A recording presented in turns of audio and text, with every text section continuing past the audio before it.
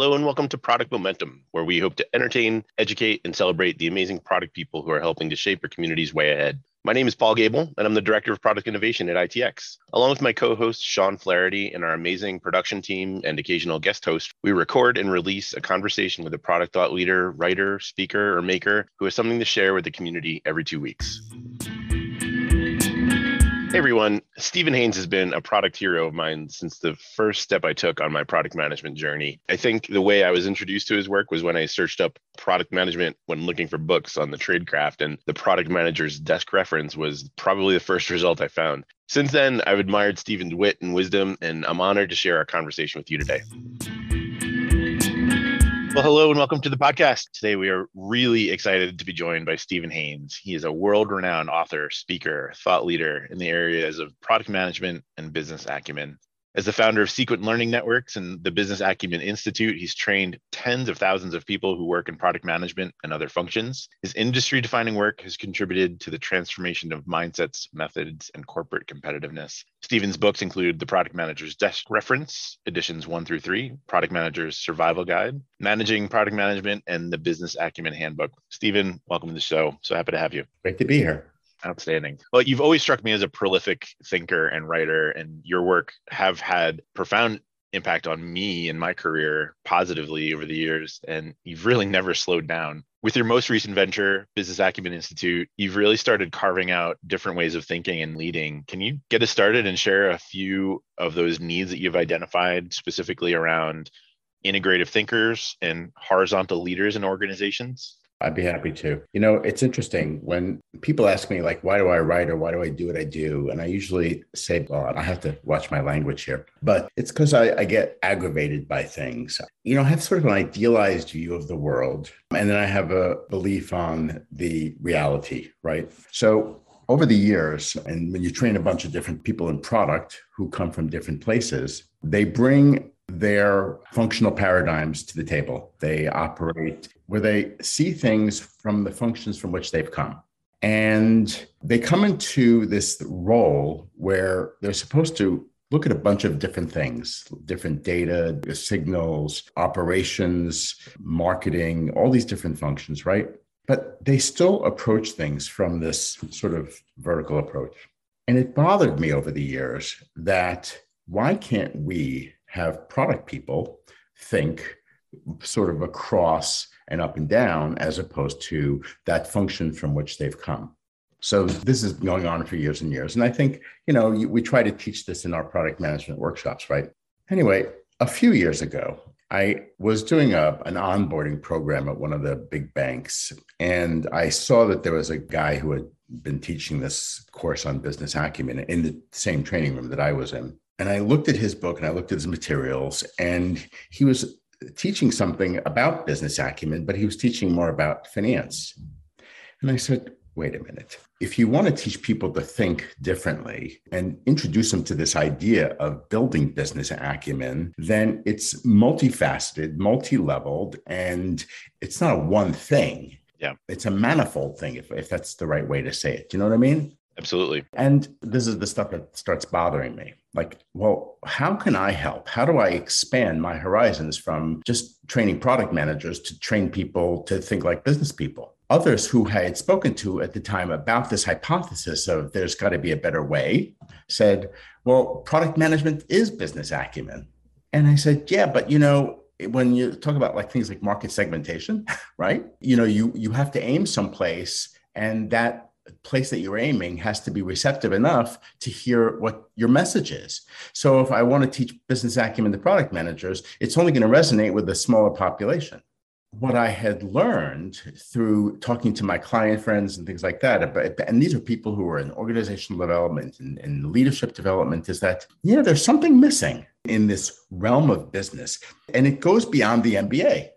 Yeah. Right? The MBA teaches you that there are various components and structures or infrastructures in companies.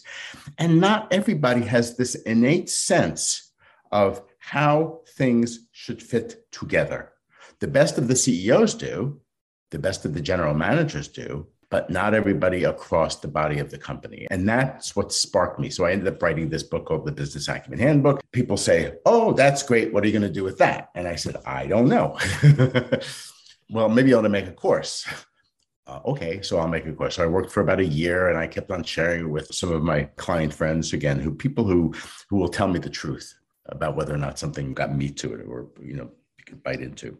And so I did that and ran some pilots and came up with a program that works. And then I invented a company. So the company is literally a flanker brand company, if you will. Love it. Started out as a, run from one company, but now there are two separate identities and two separate structures. So anyway, that's sort of where I went to. I hope it's not too long-winded of an answer. No, that's perfect. Now, you've given a ton to unpack there. And I think, one of the things that has struck me is coming from a Big Four consulting background, getting my MBA, and then finding my way into product from that angle. A lot of what you talk about reflects my personal journey. So I appreciate that insight a lot. I think having that background, being able to run pro forma financial models and being able to put together an internal rate of return and understanding that while vision and strategy and building a delightful experience are important parts of product management, there also needs to be a business case to provide oxygen to keep the thing alive, and understanding that piece of it is really important. So let's talk about the Business Acumen Handbook and some of the quick start guides that you've started to release. The most recent work of yours that I've read is the Building a Business Case. It's helped me sort of transform my thinking around building a true business analysis practice within the product management space. Do you have any more vision or ideas in the works for further quick start guides? What's the strategy there? There are a couple of things afoot here. First of all, when I wrote the desk reference, the original version has like 800 pages in it, which is like, now it's scary. It's like, who the heck's going to lug around a 3.5-pound book or something like that? It is the desk. Well, that's what it is. But nobody has desks anymore because everything is virtual. And so I have to think differently about consumption of information. First of all, there's a great body of knowledge because business is business. So let's remember that. And that if I'm able to decompose pieces of business, I think that can be helpful. And so decomposing pieces of the puzzle, I think, is helpful. There are two vitally important documents that business people need to be able to master. And it doesn't matter what functional area you're from. One is a business case and one is a strategy. And actually, the strategy comes first, the business case comes later. But for me, business cases have been, I'm a finance guy by trade, and I've written a zillion business cases for all kinds of things throughout my career. And I have always taken to them like a fish to water. It's just a natural way for me to analyze how an investment opportunity ought to pan out and how it needs to integrate within the fabric of an ongoing company. So that's one thing. The next book is called How to Create a Winning Strategy. But these are booklets. These are how-to guides. So it's almost as if I could explain the methodology and a rationale behind a specific document and provide almost a templated approach.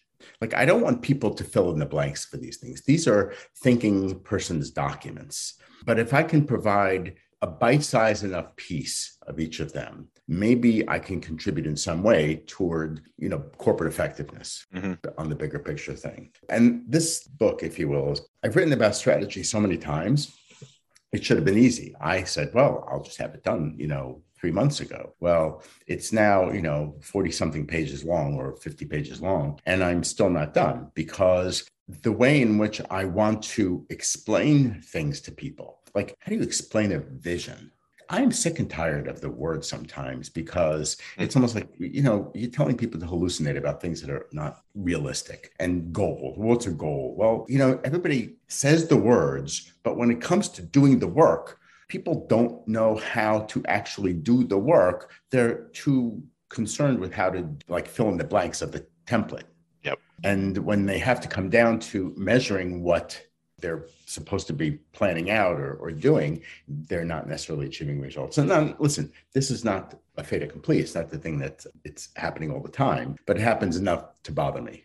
Yeah, I think what you're getting at is there's a lot of talk in the industry about strategy versus tactics. And we assume both to be well-known and we assume both to be true. And while as a community, we've gotten really good at strategy and shooting, moonshots, But when it comes down to the brass tacks of running a business and understanding what does success look like and how do we build a team around it, those real nitty-gritty tactical problems are difficult to solve, and they require a degree of rigor that's rare, if that's what I'm understanding you say.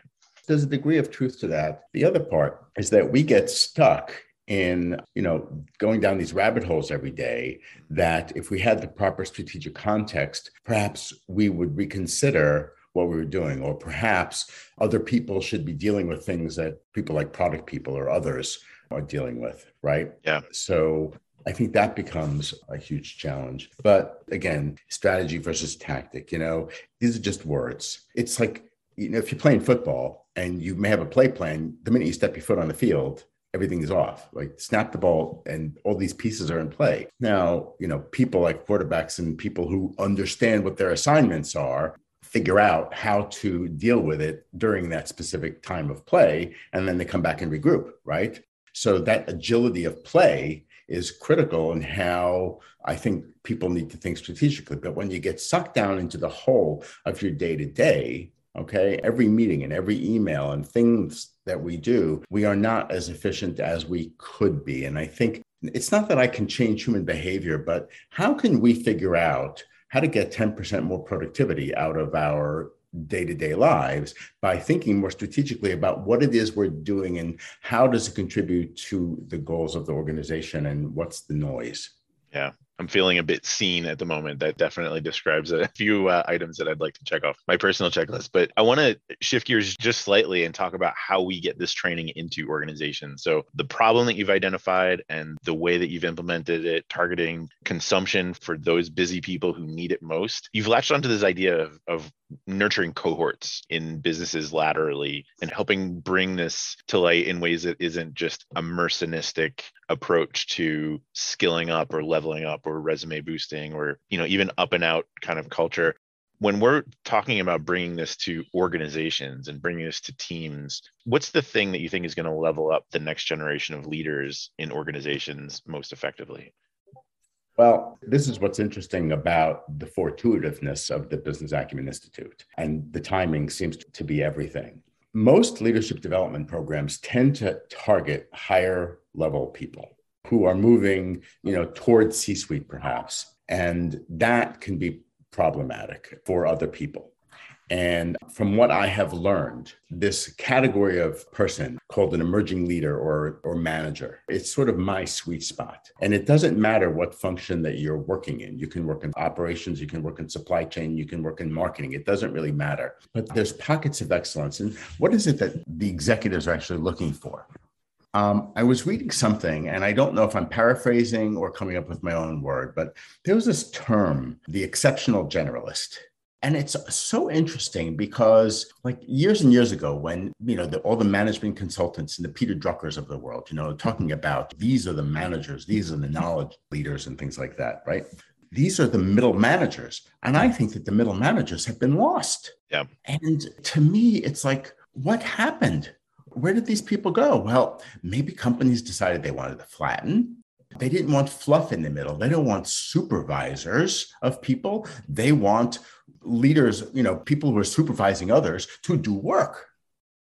And I think that, you can't coach and develop talent unless you have enough people who have the mindset to be able to do so, right? And so that is a problem, I think. And it's something that I aim to solve. And I know from my clients that this group, these cohorts, are really emerging inside of major companies. And I've heard it from companies from automobile to technology to, it's interesting, processing of grains. I've heard it from HR departments. I've heard it from everywhere. And to me, I think this is a huge, huge opportunity.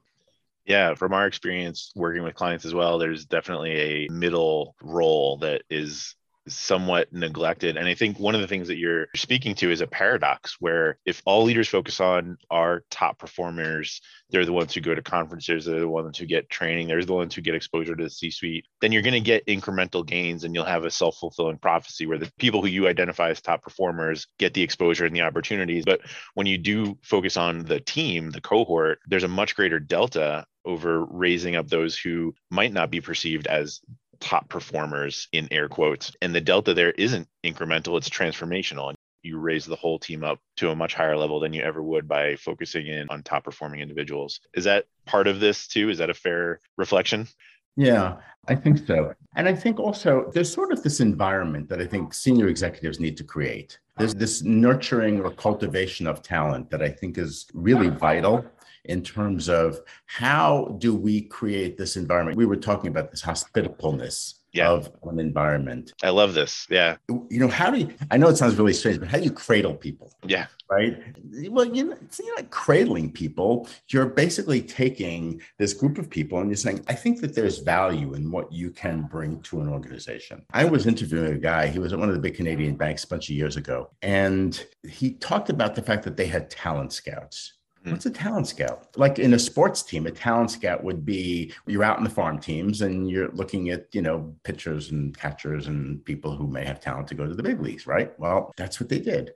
And it wasn't the fact that, I have people running around. It's that senior executives were tuned in to those who they were integrative thinkers. They were collaborators. They understood how to work the system. They understood how to, develop some of the political capital that was necessary. And these are some of the key dimensions of business acumen, right? Right. That go beyond, understanding your markets and understanding your customers. It's about how they operate and their mindset. Those things are critical. And so those people were identified and brought into a fold, if you will, created this place to be nurtured. And then what happened? Well, they were offered a unique set of rotations. Why? Because in the bank, they said, well, if I want people to see things more broadly, I have to give them these assignments. So they go to 1.5 years, they do 3 or 4 rotations, and they were overseen, if you will, as a cohort.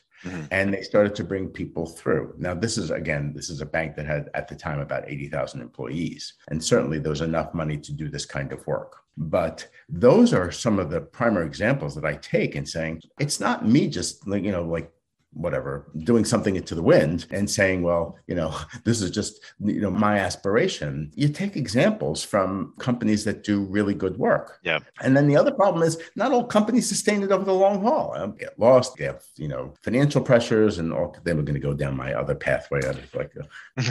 Yeah. I'm going to get grumpy. One of the quotes that you mentioned in getting ready for the show that stuck with me, and I've actually implemented some of these ideas just in the days that we've spoken before. You said training doesn't stick unless your environment is sticky. And one of the things that I took away from that is the idea that we take people at face value as a resume, as a job to be done, as a client that needs to be happy. And we set these eager, high-performing, super talented professionals loose, but don't think about the fact that there is a human component to it, and that training does need to be a cultural touchstone and not just a checkbox on an onboarding checklist. I want to dig into this idea of corporate hospitality a little bit more. What should we be thinking about as leaders? Well, training provides a pathway. Think of, you have a hallway or something like that. And you want everybody to be able to walk down the hallway. And some people come into the hallway at different places. But when you're walking down the hallway, you get to the end, everybody's going through having passed through the same space. And you absorb things from your environment and everything else. When you come out at one point, you say, okay, now what? As we walk through the door, what's next? Well, if people go through a training class and they've gone down the hallway and everybody speaks the same language, supposedly, right? Then what are you supposed to do with it? And I will often say to executives who are sponsoring my programs, are you going to be able to stand up in front of the room before we start and say, here's what we're doing, here's why we're investing in this, and here's what's expected from you at the end? Unfortunately, what happens, and it happens way too often for my taste, is that people just sort of say, well, I got work to do, But what I do know is that when there are executives who will sponsor and support and provide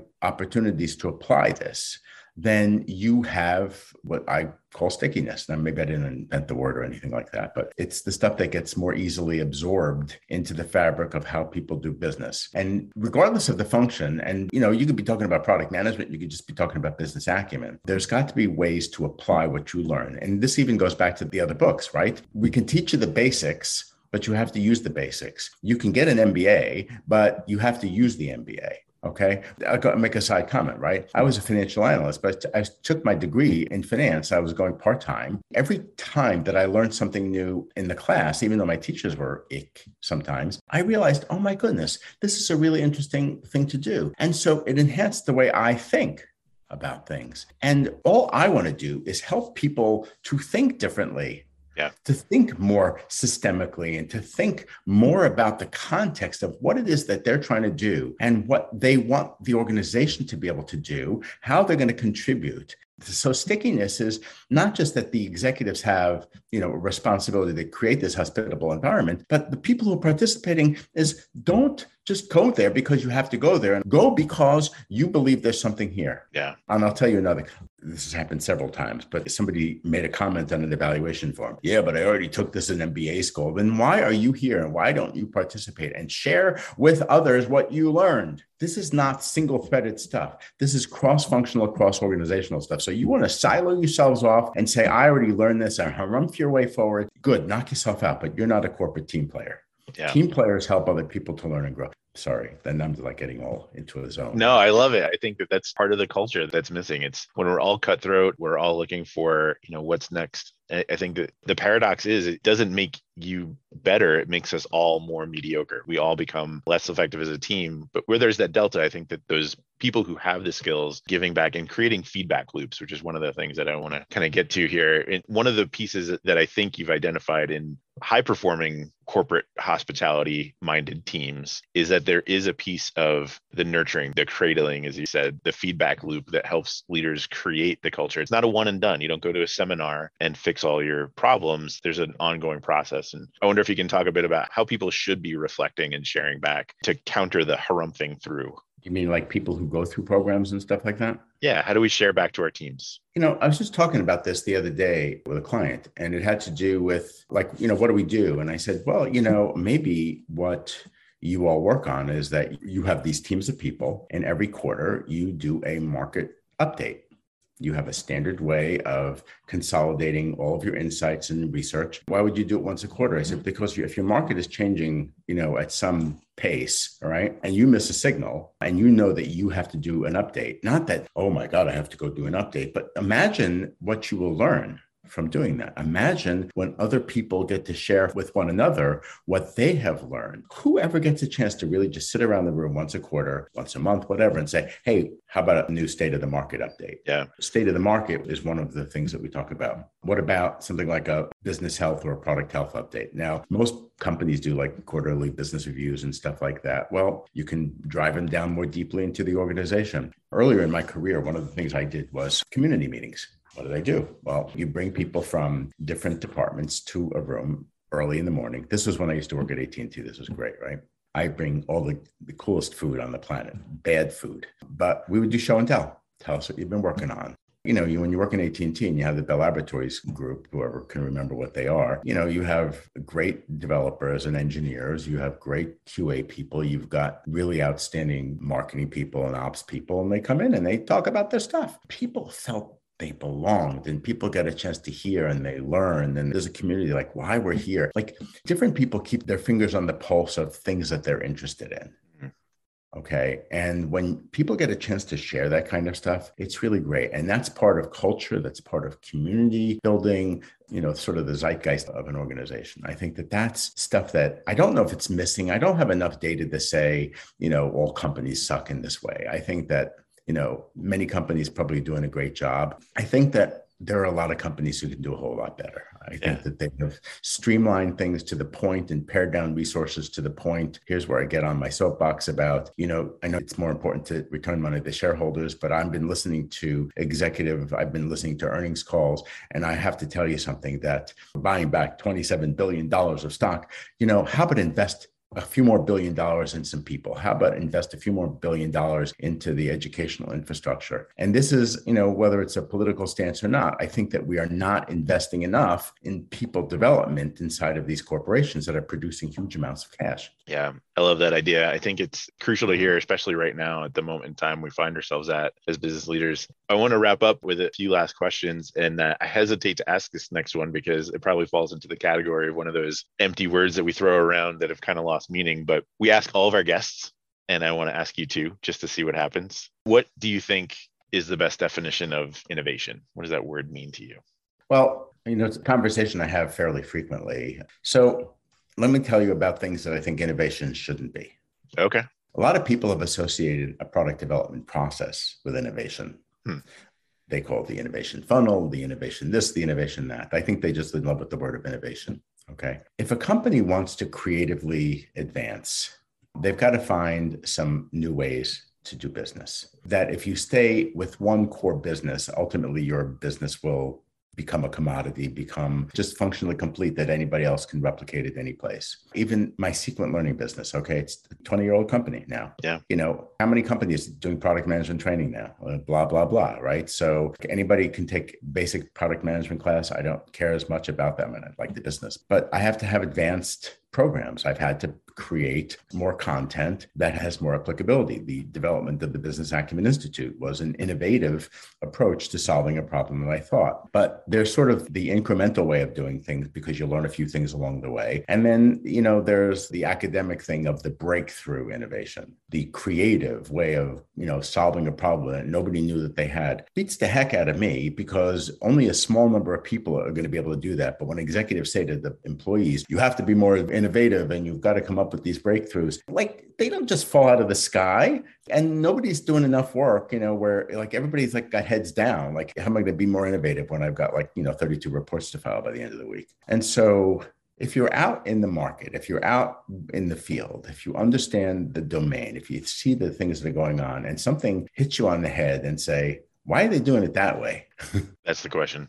That's your source of creativity. And in my years in product, most of the time I was in business process automation. So you're watching people do stuff and you say, why? Because when people are stuck doing things their own way, that's great. So you look at things from an outside in point of view. Maybe you come up with a more innovative way to solve a problem that becomes a better value prop for your company and a better way for a client to do their work. But it's not innate. Just because somebody says you got to go be innovative doesn't necessarily mean you're going to go be innovative. Yeah, I love that take. That's a great answer. I think it's real. It's definitely meeting people where they're at. Last question, where can people find you? We'll put links to your businesses in the show notes, any books or conferences or courses coming up on the horizon to keep an eye out for. First of all, I am the host of a new podcast called Masters of Business. So hopefully people can go to that, but they can find me on two of my companies. One is called Business Acumen Institute. So it's business-acumen.com, or the product management company, sequentlearning.com. But other than that, you can find me on LinkedIn. You can connect with me, and I'm always here to help. Stephen, it's been a pleasure. Thank you so much for taking the time to join today and help us learn about some of the things you've been up to. Thank you for having me. It was really great. I like doing this. Outstanding. Well, cheers. Well, that's it for today. In line with our goals of transparency and listening, we really want to hear from you. Sean and I are committed to reading every piece of feedback that we get, so please leave a comment or a rating wherever you're listening to this podcast. Not only does it help us continue to improve, but it also helps the show climb up the rankings so that we can help other listeners move, touch, and inspire the world just like you're doing. Thanks, everyone. We'll see you next episode.